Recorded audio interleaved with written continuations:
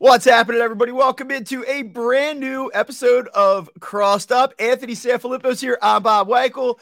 Phillies are rolling, Anthony. They are rolling. They've won 13 of the last 15 games, a 6-1 road trip, a three-game sweep of a dreadful Oakland A's team. Phillies right now, you look up and you got a team that's 4 games over 500, not at 500, not on the cusp of 500, not a game over, but 4 games over. This team's like, I feel like they're on a 100-win pace right now, dude.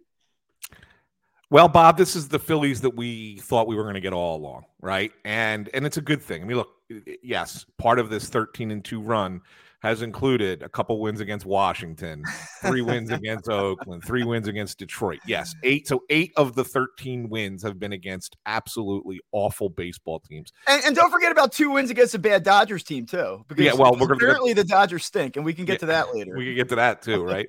But yeah, I mean, so this is what you're supposed to do, and this is what they did last year. Is when you have a bad team on your schedule, you beat them up, and then if you beat up the bad, we've said this, I don't know how many times, beat up the bad teams, play 500 against the good teams, and you're a 90-win team, and you're in the playoffs, and it's not even a question. So that's really what they weren't doing in the first 2 months of the season. Well, really, mostly just May. I mean, they were above 500 at the end of April, so mostly just May.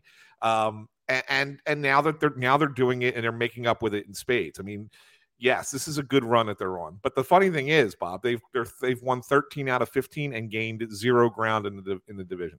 Yeah, because the Braves have also won 13 out of 15. If you rewind 2 weeks ago and we're talking about, hey, here come the Phillies. They're going to win 13 out of 15 games. They're going to have a 6-1 road trip. They're going to play really good baseball. And then you look at the schedule and say, oh, wow, they're going to do that ahead of the Atlanta series. Yeah, they really have an opportunity to jump back into this thing. They'll cut it down to 4 or 5 games. Maybe they win the series. All of a sudden, you're talking division again. But Atlanta has been unbelievable. They're 8-2 in their last 10. They've won 13 out of 15. They just dropped 40 runs in 4 games against the Colorado Rockies. And I know that is not a very good pitching staff, but 40 runs in 4 games. I mean, they're on fire right now, so that does set up quite a series at Citizens Bank Park this week. And not only that, the Marlins have won 12 out of 15, so they've only gained 1 game on the Marlins during this whole time.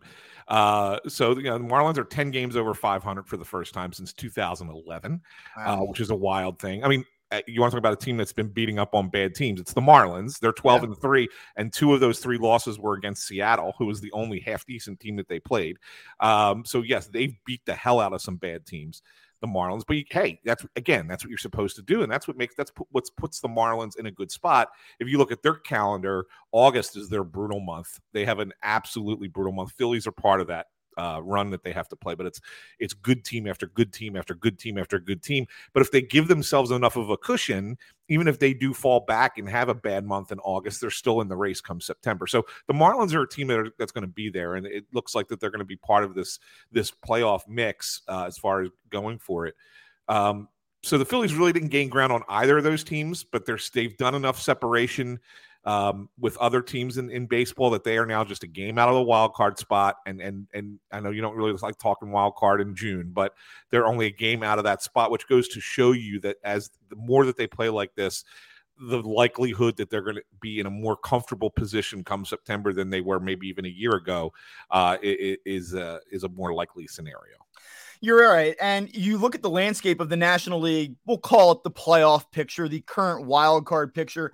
And it truly is remarkable. I mean, you're talking about some of these teams that with the Phillies have gone on a run. And here you are now, you're talking about the Cincinnati Reds, who had a great extra inning win against the Astros to wrap up their series. I mean, they've won 8 straight games, the Cincinnati Reds. I mean, they've been unbelievable. And certainly they've had an infusion of young talent there. They're playing with a totally different vibe and energy right now. I don't know about what their long-term sustainability is, but they're in it.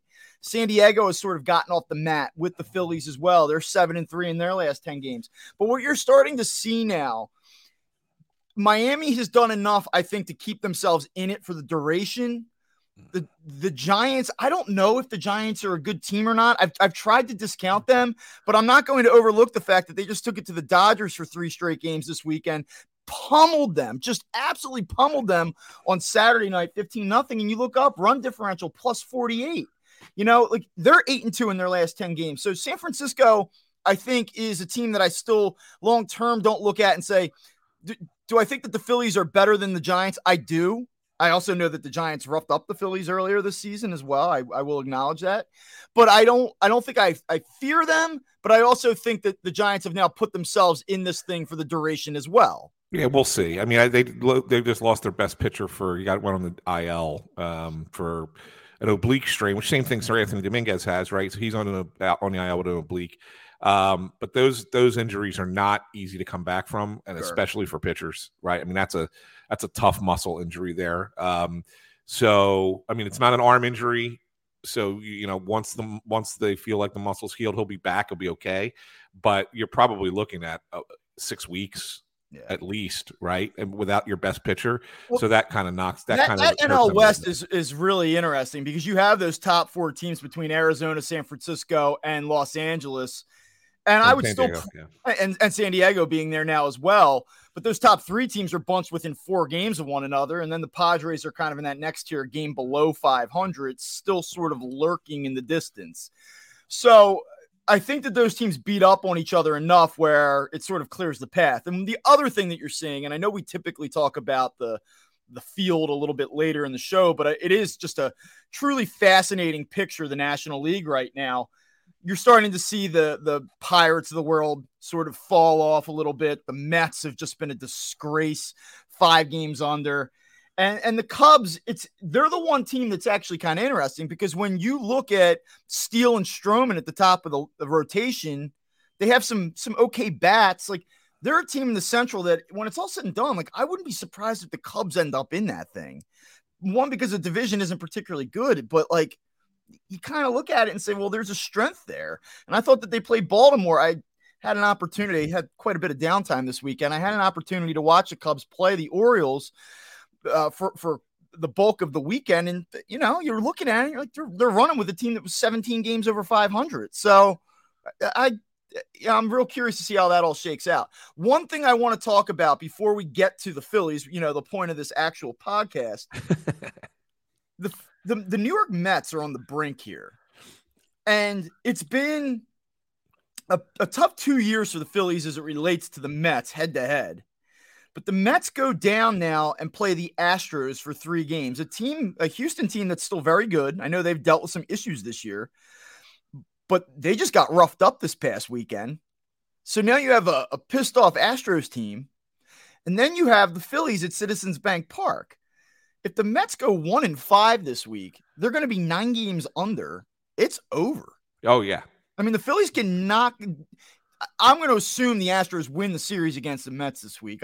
If I were a betting man, Phillies could deliver a knockout blow to the Mets this weekend. They could, and it would be a blast if they did. It would be a lot of fun if they did.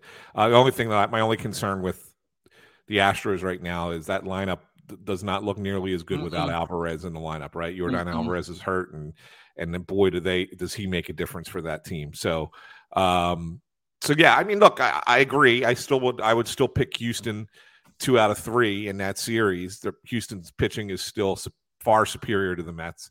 But yeah, I do think that there's a little bit of a chance for the Mets to maybe pull off a surprise and win 2 out of 3 there too. But I would still side with Houston. But yeah, so you look at this week, put them away.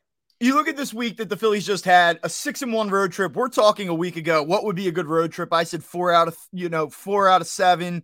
You just have a winning road trip, get back to 500. Yep. And take your chances with this Braves Mets 6-game little, I would say it's a big week for the Phillies coming up. And then they get 3 out of 4 and you start to think to yourself, or they get 3 out of 4 against the Diamondbacks. You start to think to yourself, okay, even if they don't sweep Oakland, 5-2, really solid, truly solid week here.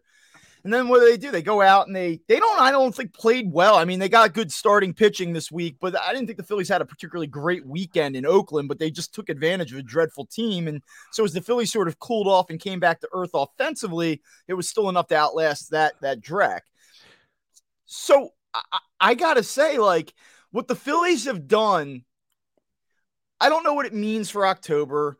I know we just talked a little bit about the standings, but you know what I feel like they've done? They've injected that belief, like that excitement. Like when you sit down on Tuesday night and watch game 1, Phillies Braves, You're not talking about an underwhelming, underachieving team that's 3 games under. You're talking about a good team, a team that's playing really good baseball right now and that you should be excited about. And if 40,000 people show up, they're going not to honor what happened last year, but to watch a good team this year now. They've changed the entire feel of the season in 2 weeks. They really have. And the one thing that I think is kind of, we maybe a little overlooked, Bob, and it's this. We've seen them have their big breakout offensive games, right? We've seen them have the big games where they put up 15 runs in a game or whatever. We've seen the dominant pitching performances. We've seen the bullpen, games where the bullpen actually pitches really well, even if a starter fails and then they come in and hold the line and you come out with big comebacks, right? The Phillies have had, 5 walk-off wins this year. We've seen all those games. The thing that we didn't really see until this weekend, in my mind, was Phillies winning ugly. There were games against the A's where you sat there and said, this season, this has usually been a loss. Mm-hmm. They found ways to lose these games. And against the A's, and of course, it could be because they're playing the worst team in baseball. But at the same time, that A's team has been playing better. I mean, they've been grinding against teams, and they've been hanging in games. They're not getting blown out. They had a 7-game winning streak, and then they've been hanging in with some teams. So they have been playing better. But those are the games that the Phillies would lose earlier this year. And I'm particularly talking about Saturday's game, which was the 12-inning game, right? That one was one where you sat there and go, yeah, this is a game that they would have lost, and they found a way to win it, even though it was really, really bad baseball.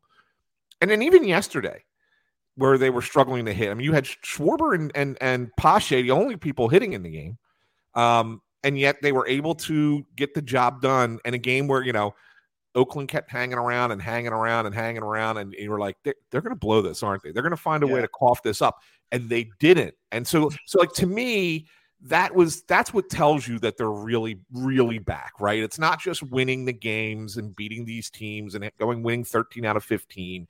It's the fact that they've now shown you that they can win all different styles. And the one that we had not seen yet was winning ugly, and they won ugly a couple times this weekend. I give them credit, and I'll give Zach Wheeler especially some credit yesterday. That lineup that they put out there was essentially, it was a punt lineup. It was, we got our guy going. That's probably going to be enough. Harper's down. And although Harper against the lefty right now, okay, I don't know how huge of an impact him not being in a lineup against the lefty is at the moment. But Castellanos down a second consecutive day. You kind of just go, not that they weren't trying to win the game, not that they weren't trying to field a competitive product, but that was not an all-in lineup. There's no arguing that.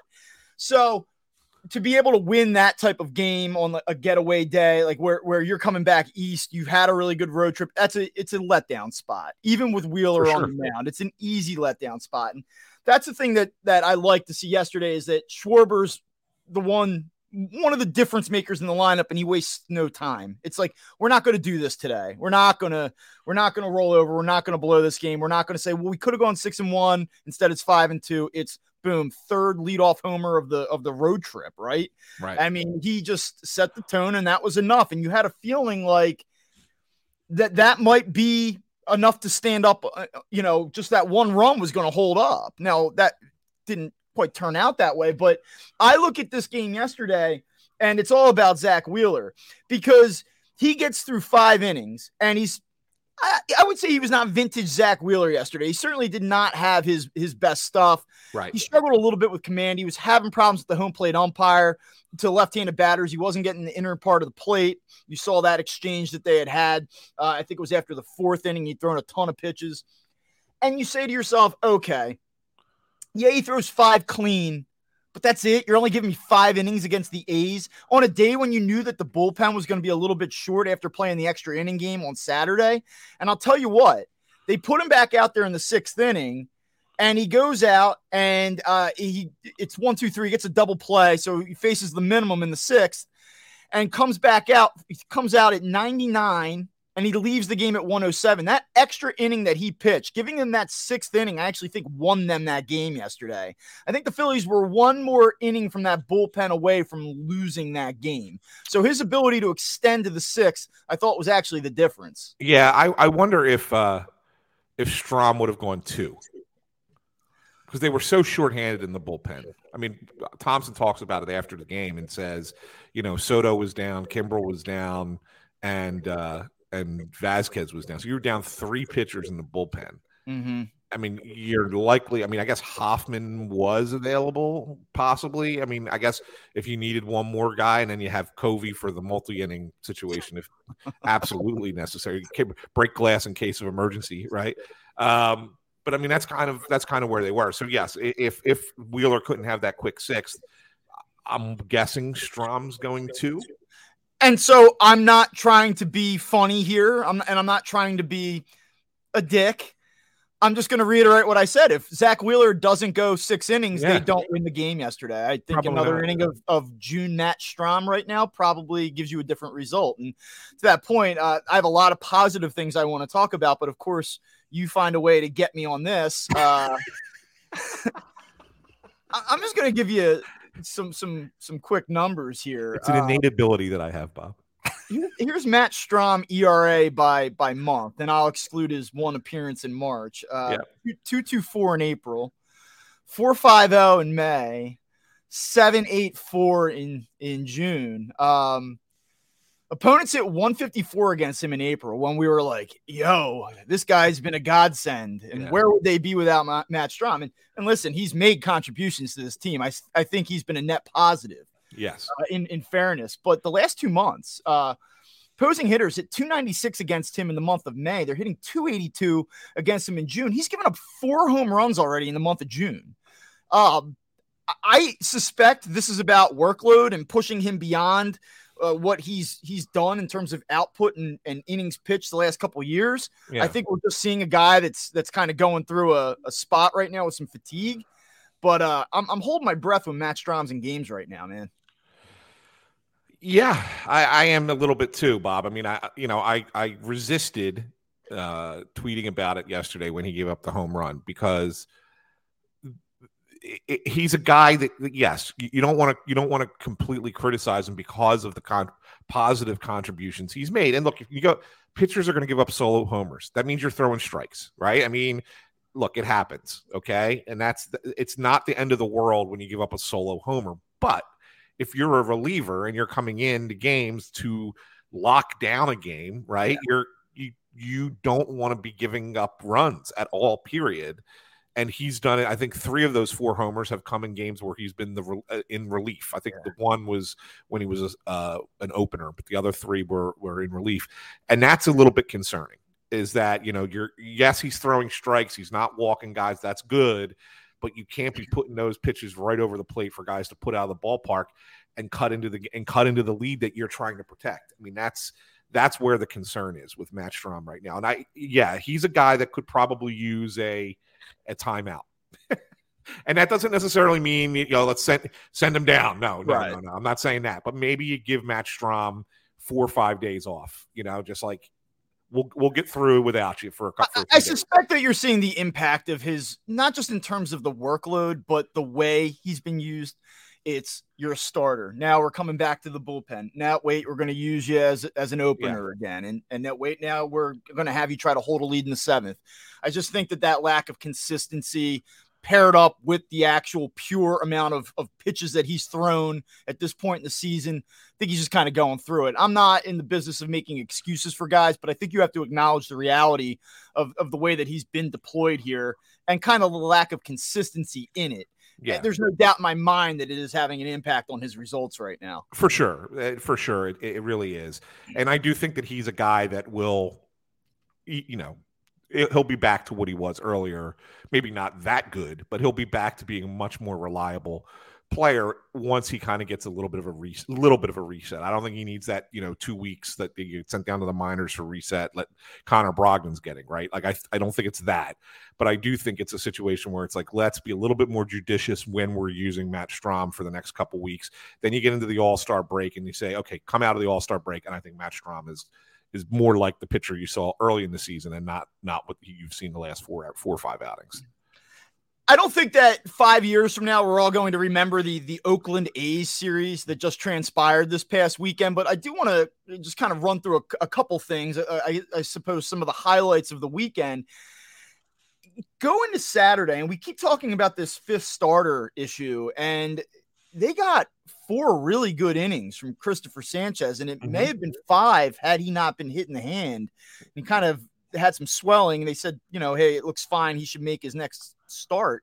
But what a job by him. And I think there's a couple things that go into it. Number one, he was ahead of hitters, especially early on in the game. He did run into some trouble in the 4th inning, made some really big pitches when it looked like it might get away from him in a game where the Phillies were not hitting. So it wasn't even like, hey, man, come up. We're going to get you 5 runs real early. Just get us through 4 or 5 innings. Give us something that resembles a professional effort. It was no margin for error. And he made some really big pitches in that 4th inning to get through it. I was impressed. And I think there are multiple things. One, kudos to him, but also credit whatever happens down in Lehigh and credit whatever happened over the last month in the work that they've done with him, because I know we've seen him come up and be competitive and do an okay job in spots. And I'm not saying that all of a sudden he's locked down this 5th starter job for the remainder of the year.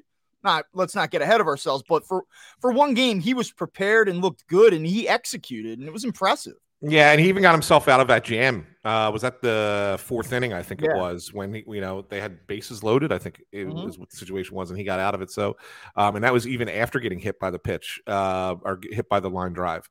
No, it's good. And Bob, I don't know if you got a chance to read that opus that I did last week prior to the Oakland series, where I talked about the Phillies pitching situation maybe isn't the thing that they need the most right now, and that when you get to the trade deadline, you should be looking for hitters first and then pitchers second. And it was interesting because I looked at it and I saw there were only 5 chances for that quote unquote bullpen game or 5th starter spot to come up between now and August 1st. Only 5. And one of them was now down to 4 because one of them was that Christopher Sanchez start, and they won the game. So, yes, it was important for Sanchez to have that kind of outing, and that's the thing. Like you can get by with these odd starts. Now the Phillies are slightly going off a different schedule than what I had written. They had decided they wanted to give Nola, Wheeler, Suarez, and Walker an extra day off, so they are going to have the 5th starter go here during the Mets series instead of skipping it. They could have skipped it and had everybody pitch on normal rest. But so they are going to have one more in June. So it's actually, there is still the potential for 5 spots, but we will see what happens because there is a doubleheader that's built in there. We'll see how they play that doubleheader with the Padres right after the All-Star break. So, but ultimately I'm kind of talking in circles a little bit here, but the point is that it's not as dire a need as I think a lot of people are making it out to be. Yes, it's important that you don't want to tax your bullpen. The more important thing is having somebody who can give you bulk innings, but it's less important that it's a really good pitcher. If you follow along with what I'm saying, you just got to make sure that the bullpen's not overtaxed, but you can get away with a Christopher Sanchez for a couple of starts or 3 starts if need be, until somebody else from the minor leagues is ready, and then go to one of the prospect kids maybe, or Noah Song's got to make the roster at some point, right? Maybe he could give you 1 or 2 of these, and then maybe Painter's ready sometime in August, and he can give you a few then.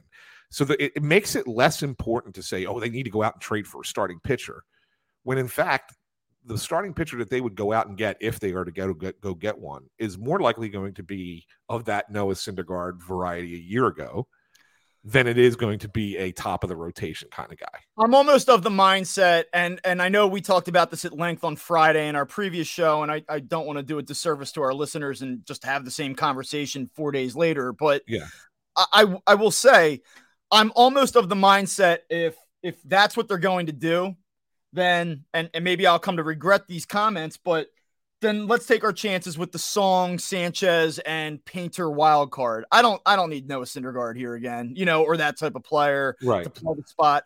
I'm almost of the mindset, if you're going to do it, if you're going to trade for a starting pitcher, and I'll say this a little bit more forcefully than I did a few days ago, then it better be somebody that you could say, do I want to start Aaron Nola in game 2, or do I want to start this guy? Like, to me, like, either bring in a difference maker and then you can use Ranger Suarez in that Swiss Army knife role that you kind of did last postseason.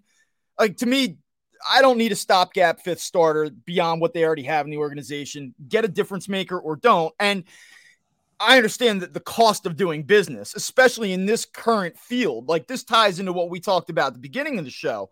I have no idea. And granted, things can change very quickly in 7 days. There can be injuries. There can be 6-game losing streaks. So let alone 6 days versus 4 or 5 more weeks. I'm sure that the whole field and playoff picture will look much different. But right now, it's very hard to say, hey, these teams are going to be sellers. I mean, there's probably 5 teams in baseball right now that are straight up absolutely in a position to sell.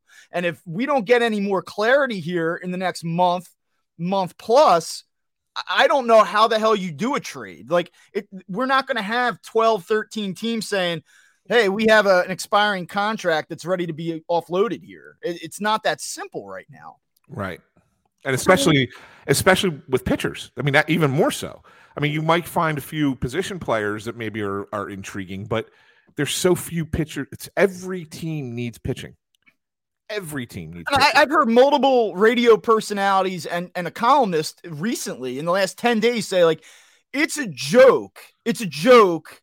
They need to do it now. What are they waiting for? And I'm like, do we not understand how this works? Yeah.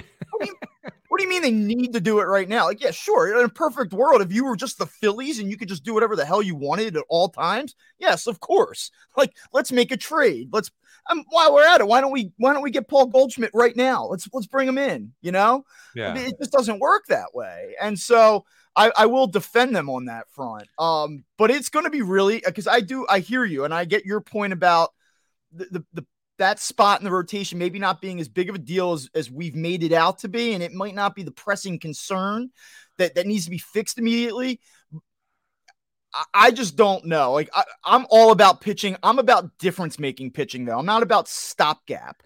And I will say, and I think this is a good segue into what has happened this month. We've talked about the lineup being erratic, and to some extent it still is, especially after this weekend. If they lost one of those games, if they lost on Saturday and then they came back and eked by yesterday, I don't think we would be as like all is well. We'd be like, what the hell with this lineup again? I'm just going to say this. Philly starting pitching, and I'm not going to just cherry pick this month, and I'll get to this month in a second, but overall now, like, because we've talked about how bad this rotation's been and inconsistent, 13th in ERA across the entire sport. This is not just National League. 6th in WHIP, 9th in batting average against, 3rd best strikeout to walk ratio, and they lead Fangraphs WAR. That's for the season. Yeah. It's like their June has been so good that they've actually brought a lot of their key metrics into the front half of the league. So like they're getting average to slightly above average starting pitching in a lot of different ways right now. And then June has been otherworldly. ERA 2.54. It's first in baseball. 0.97 WHIP is first in baseball. 193 batting average against is first. Home runs per 9.47 is first. Strikeout to walk is fourth. I mean, like they've been elite for 2.5 weeks here. And to think that Nola and Strahm are giving up those home runs, and yet they're still amongst, better than everybody else in baseball, right? And like I said, Strahm, I think at least one, might be 2 of his home runs this month. I gotta go back and look, but I think I know for one for sure came in an opener role, so that counts as a starting pitcher, right? In what you're doing, you're not just looking at the top 4 guys, right? You're looking at this is all anybody that started a game. Yep. Yeah, so I mean that's what I'm saying. Like even those guys giving up the home runs that they've given up, they're still the best in baseball this month against home runs against. Look, this is why when you looked, it was funny. We were sitting at. Yesterday, I was sitting out for part of the day. I was sitting out at a bar with my son and some friends, and we were having a few drinks and watching some early baseball. And there was one channel on at the bar that had like betting lines up, and it had betting lines up for to win each league, National League, American League, and win the World Series. And the Phillies were 11-1 to win the National League, which I think is pretty good odds. Right? I mean, it's 11-1 is pretty good. They were, I think it was either tied for 3rd best or 4th or just 4th best. I forget what it was. I I know the Braves and the Dodgers were ahead of them. Padres might have been the same. I just don't remember if they were. And then for the World Series, what I thought was a good bet is 30-1 right now. You can get the Phillies at 30-1, but they're amongst the leaders. And the reason is, Bob, is because the starting pitching has come around and the bullpen is so good. The Phillies have pitching. And you may not, we've complained about it. It's funny because it's been a sticking point for the start of the season, and rightfully so. I'm not saying that we were wrong in saying that we should have been complaining about it. We absolutely should have been. In the moment, it was not good enough. But it has stabilized and gotten to a point now where you say, this is what they thought it was going to be. This is what we thought it was going to be. And now the expectation going forward is this is how these guys are going to pitch. And if this is how these guys are going to pitch, they're really good. The Phillies are really good. And so that's why, this upcoming, week is going to be very telltale in a lot of ways. But at the same time, going forward, and because it is June, there's still 2.5 months that you got to get through. And then, then the big games come up to happen. Even though that's the case, you got to assume that once they figured it out, they're going to be able to keep it going. Right? I mean, we've seen these guys go on extended stretches in the past. It's not like oh, well, let's cross our fingers and hope. Think about where we are today by pitcher. You have Zach Wheeler. You feel like he's back. He is Zach Wheeler. And even when he doesn't have his plus stuff, like he didn't have it yesterday, but he's still really good. Yeah. You look at Aaron Nola, who you're like, he does some things that are good. I know he's struggling a little bit, but overall, he's all right. Ranger Suarez has been awesome this month. Taijuan Walker in the month of June, 150 ERA, 24 innings pitched in 4 starts, 157 batting average against, 488 OPS, opposing hitters, 0.88 whip. He's been sensational. Yeah. And so now you're talking about Walker being awesome, Suarez being awesome, Wheeler being awesome. And then Nola, you could make an argument he's like their third best guy right now, and you still feel okay about that. But think about where we were 3 weeks ago. We're like, well, Zach Wheeler hasn't been Zach Wheeler this year. We think we'll be all right. Aaron Nola hasn't been Aaron Nola this year. We think we'll be all right. Ranger Suarez has been a disaster the first 3-4 times he's picked up a ball. And Taijuan Walker looks like a bust. And they don't have a 5th starter. So they're screwed.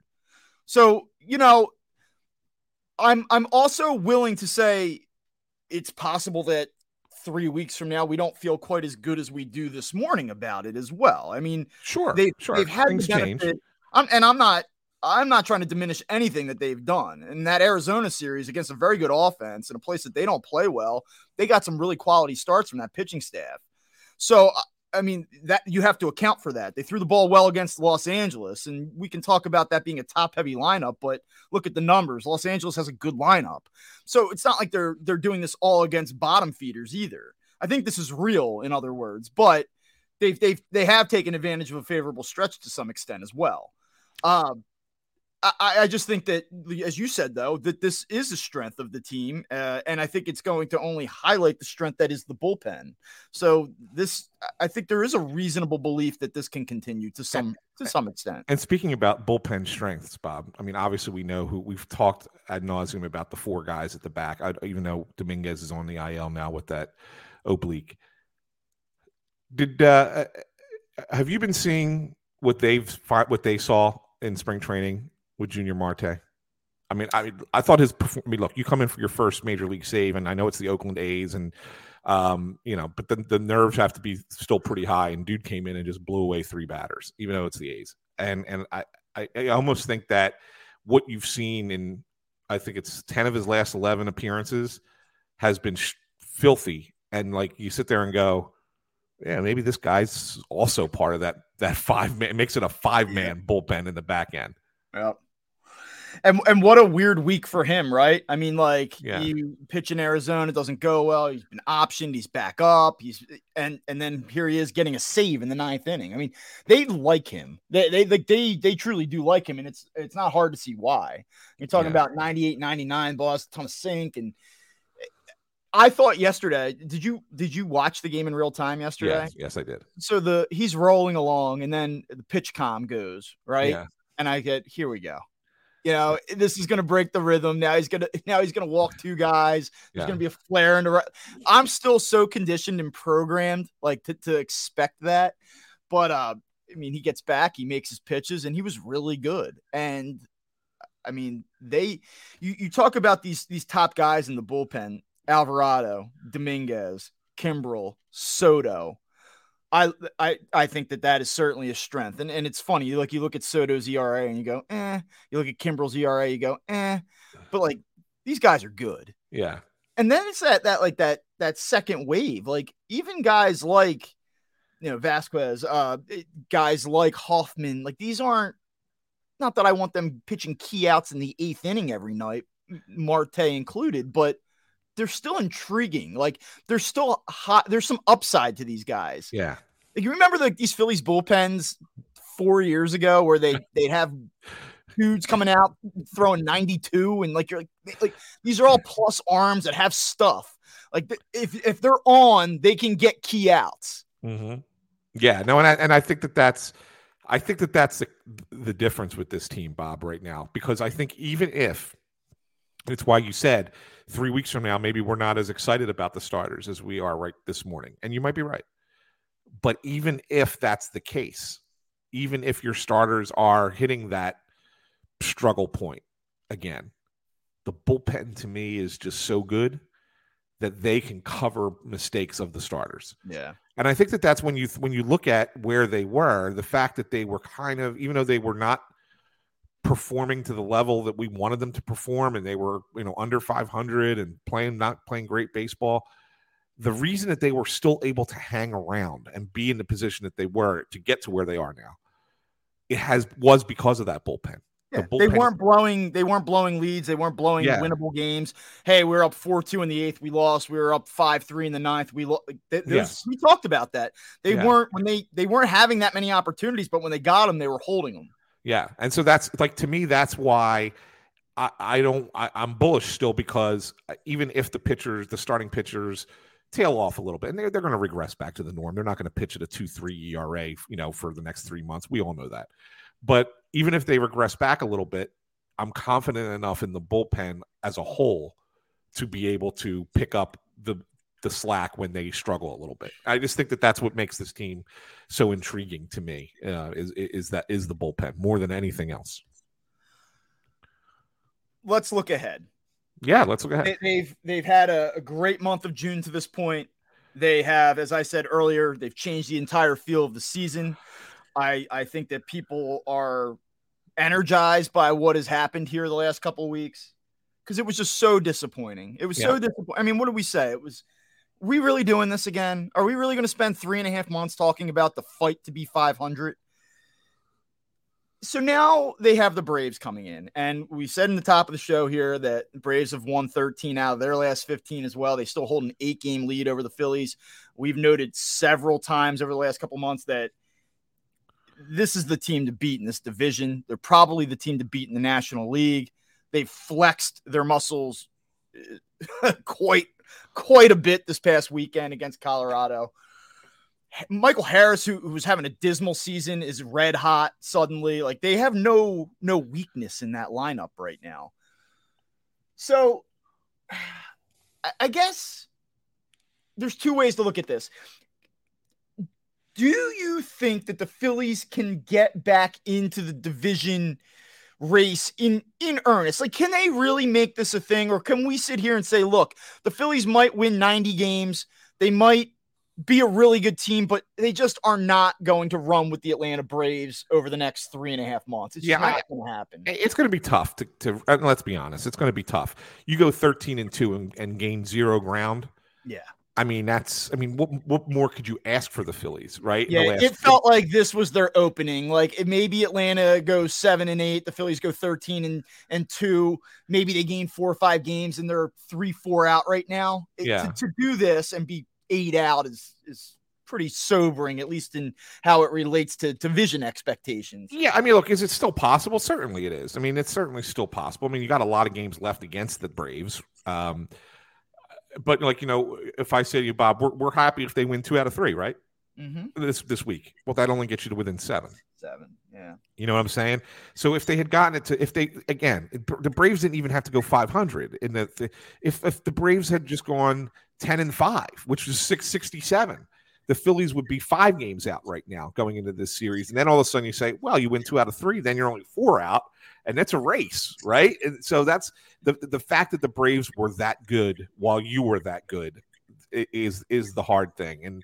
And yeah, I don't think that it's going to be easy to make up 8 games against that team. I just don't see the Braves having a weakness enough to drop off enough for you to catch them. But it still remains possible. I mean, I think we'll have a better feel come Friday of where things are. Because look, I don't think they're going to sweep the Braves, but if they did, and now they're 16-2 in the last 18 games, that includes 8 wins against the Braves, Diamondbacks, and Dodgers, who are who were the 3 teams that everybody said are the 3 best teams in the National League. Well, guess what? Then all of a sudden it's a different conversation. I don't see a sweep by any stretch of the imagination. So, well, they get Spencer Strider on. He's been bad lately, and he's been bad. I mean, he has struggled. The strikeouts are there, yeah, but he's had some problems here, especially the last few times out. Braves are advanced line here. I know the game's not until Tuesday night. We're doing this Monday morning, but there are odds out on that game, and the Braves are a -140 favorite over Rangers Suarez and the Phillies. The Phillies will also have Nola and Walker going in the final 2 games of the series as well. But I mean, I would not be surprised. The Phillies with Nola on the mound on Wednesday night may be favored. And then Smith, you got Smith Shawver, I guess, going for Atlanta. Yeah, I think that there's enough of an unknown. I mean, I know he's been okay in a very small, stint with the Braves, but I would think you would probably get Nola as a favorite there, and then Elder, who's been really good. You've talked about him on the show, and certainly Walker's maybe the National League pitcher of the month right now on Thursday in the day game, which is probably a toss-up. So to me, it is sort of a toss-up series. One thing I would say, let's not do this. Like, we will get on Friday morning if the Phillies lose 2 out of 3 and probably be agitated, and we'll probably pick some things apart because that's what we do. But like, can we make a pact here to not get on Friday morning if they lose 2 out of 3 and go, well, you see, they're not playing the JV anymore. Like, let's not do that. Like, let's say, hey, they've had a really good month. They lost 2 out of 3 to a really good team. I will tell you certainly the result that I would be disappointed with would be a sweep. If the Braves come in here and they just broom them and just beat the shit out of them, and they're scoring 9 runs a night. Phillies pitching doesn't hold up. Phillies offense is doing the can't hit with runners in scoring position thing. Like, that'll upset me. That would be a disappointing outcome. But as long as they kind of do what they did down in Atlanta, play competitive baseball, show that you can run with this team. Yeah, like, are you going to win the NL East? No. Come October, though, we're not going to be intimidated by you. Right. And I think that's what I want to see. Yeah, and I think that's fair, Bob. I think that's absolutely fair. I don't think that I don't think regardless, I don't think we're going to have that kind of show on Friday. So I think that you're safe. I think that we can make that, pinky swear and be on board with it, and come Friday, everything will be fine. But because I said, let's look ahead. I'm sorry. I'm going to have a different tone when it comes to this weekend. With the Mets? The Mets stink. They do. They stink. And if, I don't want to do this thing, if we were better at promoting our show, this would be what we clip. It would be me saying the Mets stink and the Phillies should put them out of their misery this weekend. It would be a disgrace to let the Mets come into Citizens Bank Park and those fans come down here and they load up the stadium with whatever it is, what is it called? The 7 line or whatever the hell that fan group is. Don't let it happen this weekend. I need the fans out there. I need the Philly fans to be nasty, in a legal way. I need the Phillies to show up and respond to that team. Don't let this happen again. You're better than the Mets. The team sucks. Bury them. I agree with you. I can deal with the inconsistencies against a good Atlanta team. Do not lose a series to New York Mets this weekend. Please.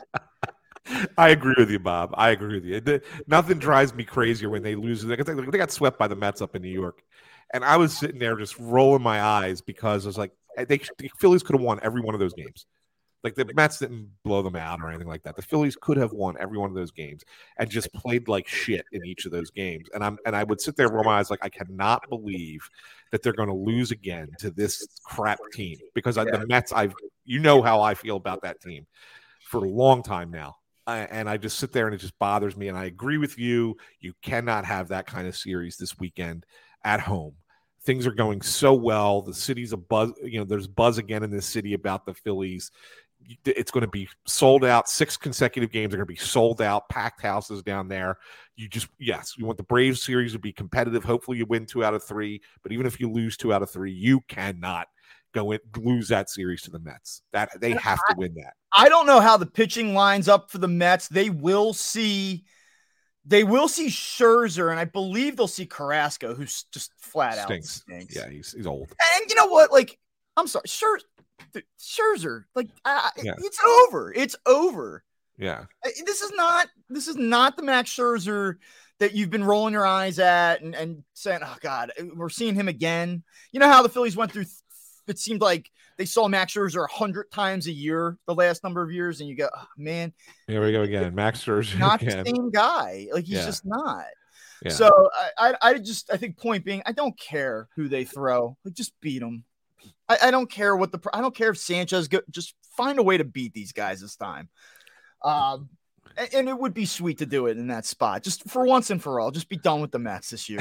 just get rid of the Mets. God. I mean, they lost 2 out of 3 this weekend in St. Louis Cardinals, who can't beat anybody. No, I know. I mean, they're bad. So bad. Yeah, I think you're going to see Senga for sure. He pitched well again. He lines up. I think he lines up to start the series. Okay. I think he pitched well against the Phillies the game up in New York, if you remember. Oh yeah, the ghost fork. Ghost fork, exactly. Hey guys, like you know what he's gonna do. Everyone knows what he's gonna do. Spit on it and then get him. I just am so out, man. I'm so out on that team. I hope the Phillies play well this week so that like we can come in Friday and be a little bit pumped up about that this weekend. You know, I don't want to go limping into that series with the Mets. Yeah, I think it's my mindset right now. Yeah, I think it's Senga, Carrasco, Scherzer is what it's going to be. Yeah. If I'm not mistaken. I know I'm putting aside my Big J journalist hat here. I know I'm talking like a fan, but like I can sit up there and be as neutral and as professional as anyone. But you know, when it comes to this, like if I'm being honest, like this week has a little extra juice for me. Can we shift to talk about a topic that I know neither of us are ready to make a firm stand behind one way or the other. But I do think is one worth keeping an eye on as this season progresses. And I'm not just saying this because he had a really good game yesterday or had a great game in the field the other night. But does Christian Pache intrigue you enough right now to sit there and say, if things keep going the way they're going, maybe he ends up getting a little bit more time than Brandon Marsh in center field? Okay, so let's do this. I'm going to number you to death here a little bit. Okay. Christian Pache in his major league career has had 341 at bats. He's a 173 hitter with a 486 OPS. Yep. However, he has a 929 OPS and 33 at bats. He's 11 for 33 with the Phillies. So it has been in a very, very brief amount of time. But numbers aside, watch him play.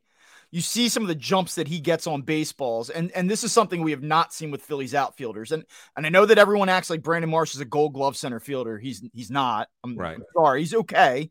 He's fine, but he's not a Gold Glove center fielder. You watch Pache and the jumps and reads that he gets on baseballs, and he makes difficult plays look routine. He makes almost, I don't want to oversell this, but balls that just straight up a lot of outfielders aren't going to get to, he gets to them. He's a guy that's a difference maker defensively. He can save you runs. He can save you innings. He can save you pitches. So for that reason alone, when you have Kyle Schwarber playing left field and Nick Castellanos playing right field, to have a premium defensive player in center field is something that I'm intrigued by just for that reason.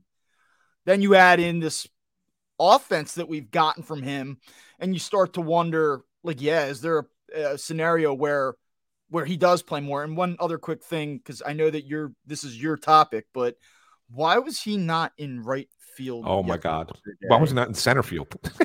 I mean, I agree. I agree with you. He should be in center field, but I think there's like some, we'll call them political considerations. Is that the right term? Yes, got to be political about it. Yes, for sure. I mean, I'll take that issue first. Like, I have zero understanding of it, and I'll be honest. I'm going to actually ask Thompson about it tomorrow. Like, I want to know. I want to know what the reasoning is. Why? Not why he's not in center. I know he can't give me. He's not going to give me an honest answer about why he's not in center and Marsh is in the corner. But I do want to know why it made more sense to play Pache in left and Harrison, who doesn't play right field, in right. You know, does not play the outfield. Looked horrible on Saturday, and looked horrible yesterday. And I'm not going to even get mad at him for that. It's a position he doesn't play. He doesn't play there. Yeah, right. You know, why not put Pache out there? I don't understand it. So I will ask that question, because I agree with you. That makes zero sense. But on the bigger question, Christian Pache doesn't need to hit 333 for me, or 311, whatever it is. 11 for 33 is 333. Mm-hmm. He doesn't need to hit 333 for me. If Christian Pache hits 240 with his defense and his speed when he's on base, and as well, he's a good base runner. Like, that matters so much more to me in this lineup. Mm-hmm. He could be a 240 hitter, bat ninth, and mean so much more to the Phillies than what Brandon Marsh is giving you. So to me, if it plays out over the course of the next couple of months that he can at least give you that when he plays, he doesn't have to be a 1 or 2 start a week guy. Right. He could be a guy that plays more regularly. And so the one thing we know, well, he's going to start against lefties. We know this, right? This is a thing that Marsh can't hit lefties, Pache can, and Pache is going to hit against lefties. Okay, fine. That's okay. But you did see him get that second double yesterday off of a right-hander. And it was a really flat swing, right? It was no uppercut, no swinging through. Like, he had a really good approach at the plate with that. And you could see that he's got some confidence in his game right now. Like, you could just see it on the person, like in the player. Well, what's impressed me is that he was going well, then he lands on the injured list, and you go, okay, is that going to kind of derail whatever was going on, right? Yeah. That was fun for 5 minutes. But then he comes back up, and he did not hit in that rehab stint. He was having some the reports were that he was having decent at-bats. I think his final game he had a couple hits, and they're like, all right. Then he comes back up, and he's been good again. And, you know, had a good weekend, I should say. A couple things I think that are worth considering here. So, not only has he been good, but let's talk a little bit about Brandon Marsh. And I want to be fair here. He had a couple decent swings yesterday. I thought he ran into some bad luck. Yep. I think he's actually, I can't put numbers behind this to say it, but I do feel like that he's hit a lot of balls to the warning track over the last couple of weeks. There's been some element of bad luck, I think, to these numbers. But that being said, like, you go back to May 1st. Here's Brandon Marsh since May 1st. 141 plate appearances, 121 at-bats. He's hitting 198 with a 534 OPS since May 1st. He has a 286 on-base percentage. He's slugging 248. He has 1 home run since May 1st. I mean, I don't know, man. Like, I got to say, like, that's not very good. And I just think that here you go against lefties. Here he is against lefties this season. He's hitting 211 with a 648 OPS. So I think what I want to say here is this. Brandon Marsh helped the Phillies get to the World Series last year. I think that he's a very usable player. I think that he is a guy that you want to have on your team. I like the energy. I like a lot of what he brings. I think he's a fine player. But I don't know that he's a starting center fielder. I don't know that he's an everyday player. He, to me, might be maybe on this team, like he can stick as an everyday player, but he might be a fourth outfielder. And I think that we've sort of like, and I don't want to say that to sound critical. Like I'm trying to just, this is what I see. Yeah. I think he might be a really good fourth outfielder, or he might be a just playable enough center fielder that you can protect with other parts of your lineup. But I don't think if someone comes in like Christian Pache and challenges him, I do not think that there's any reason to just defer to Brandon Marsh, because I don't think that we're there with him at all. No. As a matter of fact, I wouldn't mind them kind of splitting it, you know. I mean, I think it's going to be an eventual gradual approach to get to that. Like, I wouldn't mind them, you know, 3 games, one guy, 3 games, another each week, right? Kind of thing. Like, I wouldn't mind it being like a pretty even split, to be fair, because I'm not, like you said to me via text yesterday, I agree. I'm not completely convinced that Christian Pache is going to hit well enough. But at the same time, like, I'm willing to give it a shot. Right. Let's see how it plays out. Does it turn? I understand, because if nothing else, you're at least getting that defense. Right. So there's really no, I don't want to say there's no downside, because he could come up and absolutely kill you in a key spot, but there's enough there defensively that you can work through some offensive inconsistencies where I think it is worth at least exploring, in light of the fact that I don't know what Brandon Marsh is yet. I thought that he was I thought when he came here, he was billed as a really good defender and they could fix some things with his swing offensively. And then he did hit for the Phillies last year enough. I think he hit more than they thought he was going to hit. Then he gets off to this crazy start this year, one of the top 5 OPSs through the month of April. Everyone's like, dude, is he taking the step? Is he an all-star? I don't think that was sustainable. He's not that player. I don't know if he's a 198 hitter, though, that we've seen for the last 45 days either. Like, I don't know what he is, but he's got to produce. Like, he's not the guy that has the track record. He's not the guy that we know can hit 35 home runs and has to just work his way through a slump. Like, he's still in a prove-it phase. So he's not Bryce Harper. He's not Trey Turner. He's not JT Realmuto, guys that have gone through these like funks where you go, they'll be all right. Like, we don't know that with him.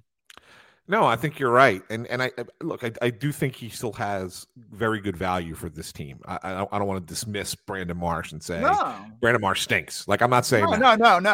Right. Neither am I. I think that there's still real value for him with this team. I just don't think it's if you want to win a championship, I don't think his value is as an everyday player. I think his value is more on a little bit more of a limited basis.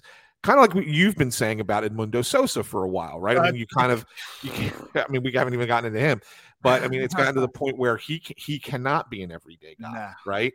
So it's not that bad. I mean, I think Sosa's a much worse case scenario than as an everyday player than Marsh. I'd rather have Marsh in the lineup every day than Sosa. So, I mean, it's not gotten to that point. But at the same time, I do think that there is a world where it can work better with him in a straight platoon with Christian Pache, even if you're doing it via matchups. Like, okay, this game we know we're going to need a little bit more defense in this game because of the who we're pitching or who we have a fly ball pitcher. Let's put Pache out there, or we're facing a tough pitcher. The runs are going to be at a premium. Maybe we want to go a little bit more on the offensive side with Marsh in that spot. Like, whatever the case might be, whatever it is.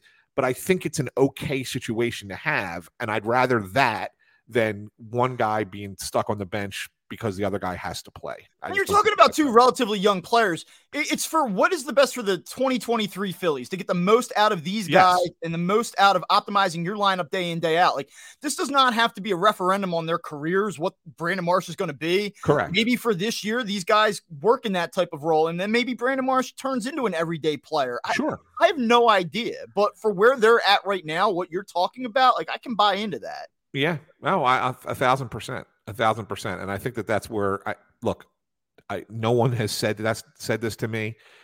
I just kind of watching how things happen around this team and paying attention. I kind of get the sense that they're getting closer to that becoming a thing, and that's why I said let's keep our eyes on it, because I think we're going to get there. Pache's here, period. That they went out and got him. Like, when they did it, we're all kind of like, what? He doesn't hit. He can't hit. What are they doing? And they're going to roster this guy? And then they played him. And you're like, they're playing him? Yeah. Like the fact that even happened, that they went out and got him and that they brought him in, I think that was telling just where they are sort of how they were viewing this at the start. Yeah. And now you're getting this type of performance, and I think it really makes it an interesting dynamic. So I'm with you on that. And as you're talking, I can't help but think to myself, and it has become sort of the it's like groupthink at this point, but like, damn, they really that bat might be the priority here. Like it really might be. Yeah. Just because there's so much uncertainty with this offense where you're like, what day of the week is it? That's going to dictate on how I view Alec Boehm, because Alec Boehm's a breakout offensive candidate. Oh, wait, no, he's banging the ball into the ground again. It just killer rates. Oh, no, wait, he's found the gaps again. I've almost just given up trying to figure out what we're watching there with him. And so you don't know what you're getting. And like, I don't know. The one thing I wanted to talk about, and I don't think we're going to get into this, in too much depth, but I don't know what Bryce Harper is going to be the rest of the year. Like, is Bryce Harper going to hit 300, but kind of just be like that? I don't know. Does Bryce Harper hit 15 home runs this season? He's at 3 right now. That's a good question. He's been playing for about 45 I'll say yes. I still think 15 is a number that's attainable. I'm not certain 20 is. I think that somewhere between 15 and 20 is realistic with him. Because I do think as the season progresses and his arm gets better, even as it goes along, I think that power stroke will start to return. It's just a matter of when. When will it start? The great thing is that the floor is what you're seeing right now. Yeah. And you're like, well, he's hitting 300 and his OPS is sitting north of 800. Like, I'll take that. Like, if that's the worst case scenario, sign me up for that. Yeah. But he hasn't been the devastating middle of the lineup impact that we know him to be. You know what he's been, Bob? He's been a leadoff hitter. Yeah. I don't want to get into that. I'm just saying that's I know. That's the kind of a bats he has. Say that it's okay. Like, so again, not a knock on him whatsoever. If this is what he is this year, then so be it. It's commendable that he's even out there right now. All that stuff. We still didn't think he'd be playing for another 3 weeks. Back in March. Right. So please, I'm sure someone at the Phillies is like, are they knocking Bryce? No. But no. I don't know. I don't know for sure that he's going to be Bryce Harper, this year. So then you don't know about the inconsistencies of Alec Boehm, where for 3 weeks he looks like one of the best hitters in baseball, and then he looks like one of the worst. Bryson Stott, I think I know what he is at this point, but again, there's a little bit of up and down there. Center field is a question mark. I think for me, I can't have Edmundo Sosa playing all the time. I don't think you can rely on Cody Clemens to produce to the level that he has. I think you need another bat in this lineup. To me, it's like win a championship. So can the Phillies win 87 games and be the second wild card team as currently constructed? Maybe.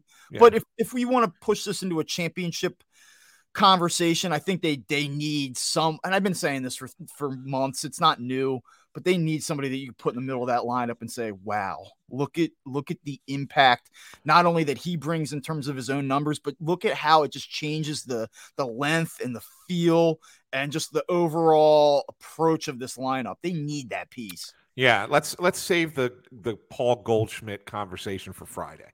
And I say that because I want to see what the Cardinals do this week.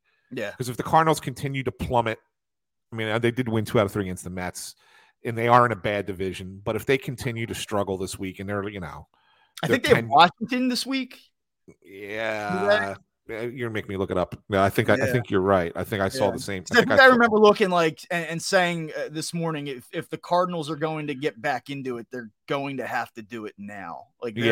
They have to. Right, you're right. That's what the thing is. It has to happen now. So let's see where the Cardinals are come the end of the week. They play 3 in Washington, and then weirdly have 2 days off, Thursday and Friday, and only play 2 games Saturday and Sunday against the Cubs. That's a weird thing. Like, why would they have 2 days off in a row? That's strange. Like pre-scheduled. That's weird. Unless something got moved, maybe one of the Washington games got moved. Maybe they were supposed to have an off day today, and for some reason they had to move. I don't know. I would have to look into why that is. But it's so. But then they go Astros, Yankees right after that, and then Marlins. So I mean, they got a tough road ahead. Yeah. Let's see where they are. Can they get themselves back into it against Washington and the Cubs? If they can't, then we'll start talking about Paul Goldschmidt. Yeah. Because what will it cost to get a guy like that? And if it's what I think it is, I probably still wouldn't do it. But if it's a little bit less than that, yeah, then you can convince me. So let's save it for that. All right, hit me with one last thing and let's wrap this up. So, Bob, I want to do one last thing today. I want to do a little bit of positivity, but then end it on a negative, not about the Phillies, but a negative baseball note. And I hope it ends up becoming bad karma. So, obviously, yesterday was Father's Day. Happy Father's Day to you. Hopefully, you had a great day on Father's Day. I did. It was awesome. I had a great Father's Day. And there was a couple of things yesterday that both the Phillies and Major League Baseball put out that really kind of was awesome. And that was, first of all, the Phillies doing that thing with Liam Castellanos. Did you see that video? Yeah, we put it up. Video. It was really great. First of all, that kid is the fact that he speaks so well at 9 years old. Pretty impressive kid. Yeah. He's really impressive. So that was like a really cool video. I was like, this is awesome. For Father's Day, having him mic'd up and talking about his dad and saying Happy Father's Day. And then ESPN, to their credit, they put out an old E60 thing that they did on Rich Donnelly. I don't know if you remember who he was. He was a third base coach for the Pirates and the Marlins in the 90s. He was one of Jim Leland's best friends. And the whole story about his daughter, she died of brain cancer. But there was this family motto with the chicken runs at midnight. Do you know this story? The chicken runs at midnight. Check out the E60 called The Chicken Runs at Midnight. I don't want to give it away here. I'm going to tell everybody to watch it. It's only 10 minutes. It's not like a long E60. It's a 10-minute E60, but ESPN has it up. They put it up yesterday. They did it a few years ago. They filmed it a few years ago. It's not current. But they re-put it up there again. And it's just another one of those great father-child moments. Awesome. And baseball has that, right, Bob? That real family kind of feel to it. There's a lot of familial stories with baseball that really are so cool. And then there's what the Atlanta Braves did yesterday. The Atlanta Braves had planned for Charlie Culberson's dad to throw out the first pitch at home on Father's Day. Okay. Flew him into the game. Okay, got him a ticket to the game. He was going to walk out onto the field, throw the first pitch to his son. Now, Charlie Culberson has been kind of a quad A kind of player for a long time, but really popular in Atlanta. They re-signed him, recalled him in May. Hasn't played. He's basically been the 26th guy on the roster for a month and just never even got into a game. He's just kind of been there. Dad's about to throw the first pitch out, and they announced before the game that they DFA'd the kid. And they had a switch, and Michael Harris's dad steps in, and he throws out the first pitch to his son. Michael Harris goes 5 for 5. So that's kind of a good story for Michael Harris. But how do you do that to Charlie Culberson and his dad? You can't wait a day. You can't wait a day to DFA Charlie Culberson when you've had this planned and and everybody knows, and he's such a popular figure in Atlanta. You can't wait one day. I hope that bad karma comes back on the Atlanta Braves for something. The Phillies would never do that. Well, never do that. In the Braves' defense, they had to optimize the roster to complete a 4-game sweep of the Colorado Rockies. There was nobody who was even kind of like the Phillies. Nick Castellanos sat yesterday with a stomach bug for a second straight day. They sat Bryce Harper. They're we're in Oakland. It's been a long week. We got a day off tomorrow. Why don't we we're gonna pump the brakes here. We think we can handle it. Braves say no. Get Culberson out of here. Tell his dad to scram. We're going for broke against the Rockies today. If we don't make this move, we might not beat them. Come on now. I agree. Actually, I kind of agree with you on this. Come on. It's ridiculous. Your point about the Phillies is great. When you really think about it, and let's be honest, Yesterday's game, they literally had one bench player. I mean, because you got to assume Stubbs can't, he's the emergency catcher, so you can't put him into a game and then Real Muto gets hurt and then you don't have a catcher, right? So you had Cody Clemens as the only option. Mm-hmm. And Harper wasn't even, he was sitting there and not even in uniform. Yeah, like Bryce Harper was not playing yesterday. He was not swinging yesterday. And you couldn't, with Schwarber DHing, even if you pinch hit for Harper, then you have to use somebody else to sub because Harper can't play the field. Right? So there's that whole thing. And then Castellanos is down with the stomach illness. And you're down 3 bullpen pitchers. They basically played against the A's with 21 guys yesterday. You mean the Braves couldn't do that for one day on Father's Day with the dad there? I mean, let him have his moment, like as a send off. Like you even call him that morning and say, "Hey, after the game today, we got to make this move, but we're gonna, we want you to have this moment." Exactly in front of the fans, and everybody loves it. I don't know. To me, that is so bad karma thing. I'm like, and I hope it burns the Braves at some point. All right. Well, thanks for tuning in to Crosstalk. Bob Wankel. For Anthony Sanfilippo, I'm Bob Wankel. You can follow us on Twitter at UpPhillies, the show account at AntSanPhilly, at Bob Wankel CB. If you want to follow us, I don't know why you would, but if you want to, and then you can make sure that you're checking us out on YouTube, Spotify, anywhere that you get your podcasts and shows. And did I tell you I had Amazon had Alexa play us on the? Oh yeah, you could ask Alexa to play Crossed Up, a Phillies podcast. Okay, you can even ask Alexa, and you can listen to us right in your kitchen. So we will be back on Friday. Phillies Braves this week, massive series. It's a must win. Gotta have it. It's a referendum on the 2023 Phillies. I say that now, but we'll see. We'll see what happens. We will talk soon, and thanks for tuning in, everybody.